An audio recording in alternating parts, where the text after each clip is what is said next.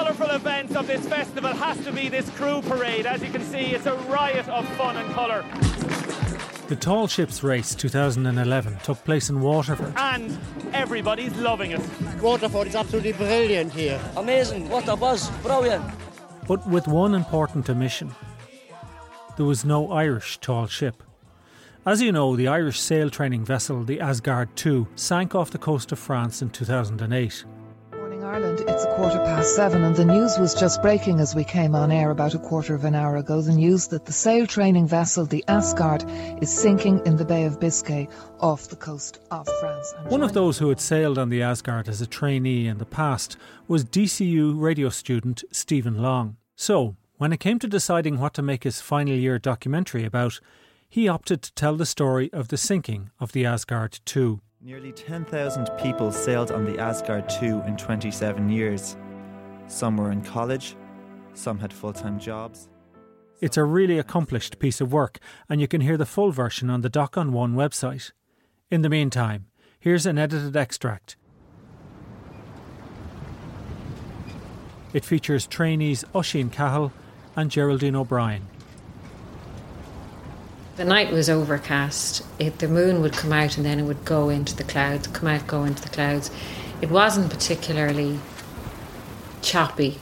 We had been through other nights where, everyone would be up on deck, just getting sick. But this night was calm enough, in fact, extraordinarily calm in comparison to the other nights. I was due to go and watch at 4 a.m. I woke up at some stage prior to that and realised there was water beside my bunk. I got up out of bed. I ran up and I told my wife to get ready, to get her glasses. She wears glasses, to be prepared to get out of bed because there was a problem with the ship.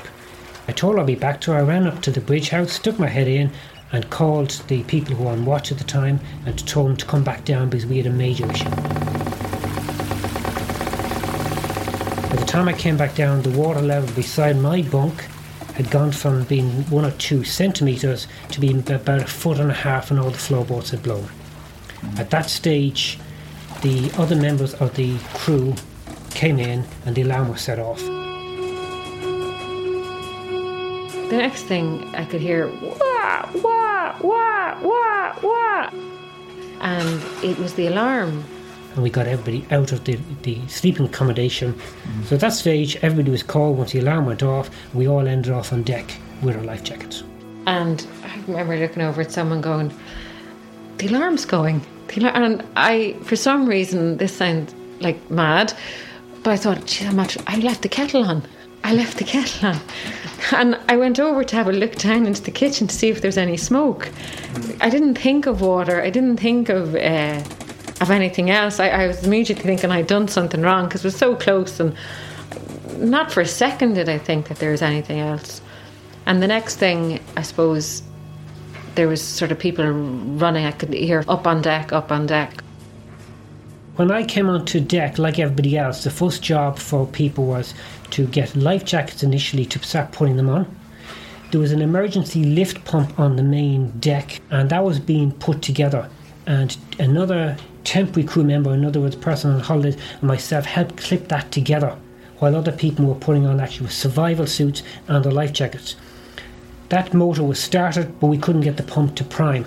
So in fact, 2 of us went back down into the flooded accommodation, got a bin, filled it full of water from the flooded accommodation and tried to prime the pump, but the pump wouldn't prime for whatever reason. And what was the level of water at that stage when you went back down into the mess area? It was about 2 feet at that stage.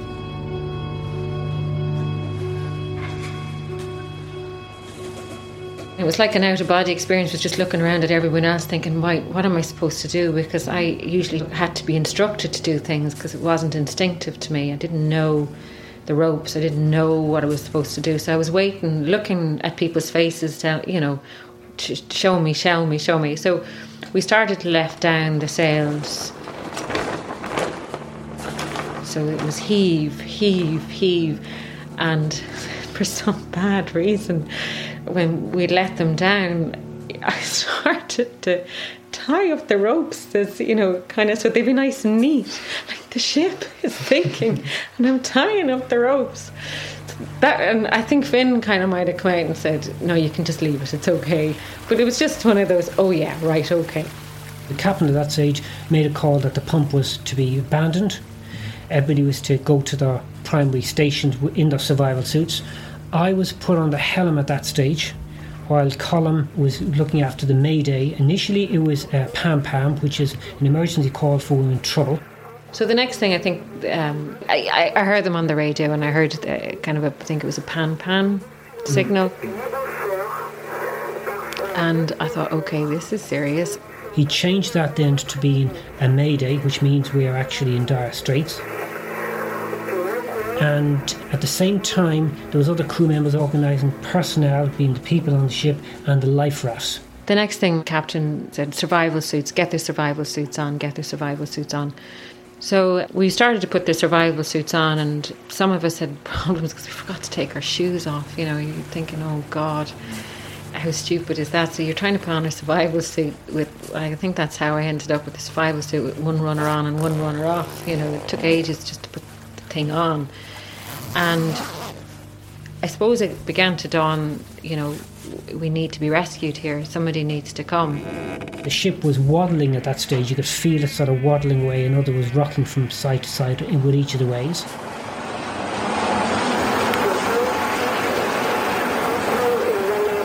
It wasn't long before a helicopter arrived out, circling over the ship, and another ship within the area came close to our location.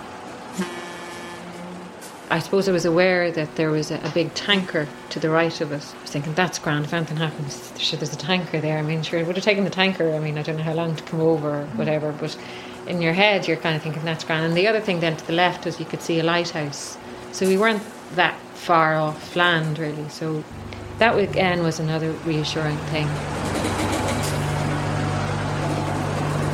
People did extraordinary things. Two of the watches got onto the lifeboats, and then it was my watch's turn to get on, but we were all waiting for each other, like no one was going to get on. There was no scrambling to get on the life raft first. And one of the lads is particularly tall, and he was having some difficulty putting on the survival suit. But we all waited with him, like two of us had to haul him up and someone had to haul him down. I mean, he was bet into the suit eventually. When we were all in, we probably stayed connected to the side of the ship for probably 10 minutes. And at some stage, the rope holding us to the side was cut, physically cut, and the tree life raft was still now connected together. So we moved out from the ship and actually drifted around the stern, the rear of the ship, and the stern of the ship had actually risen quite substantially. And at that stage, the way the life raft was, because it was covered, there was a door on it, my view swung from it and I didn't see the ship again. Next thing was in my life raft, basically the bottom came away from it.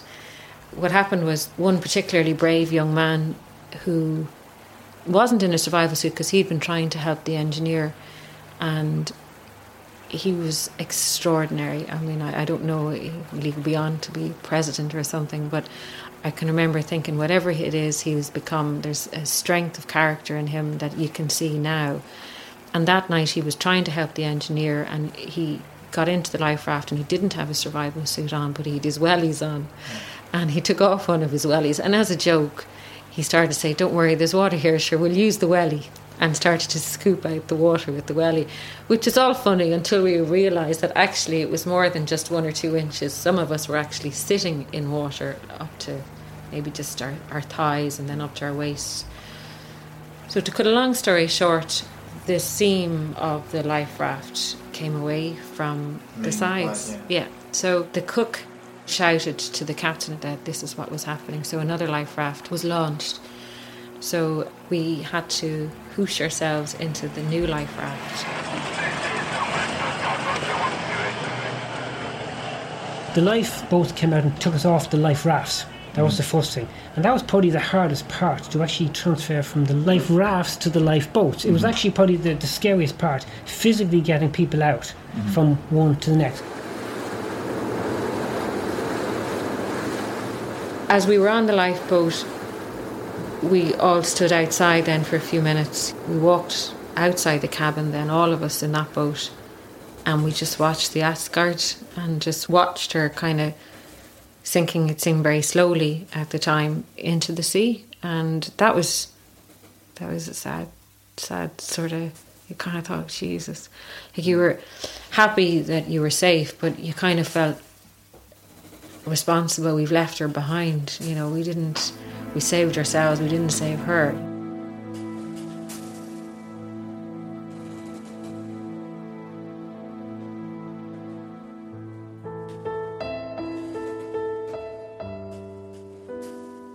The sinking of the sail training ship Asgard II in 2008, as told by trainees Geraldine O'Brien and Oisin Cahill.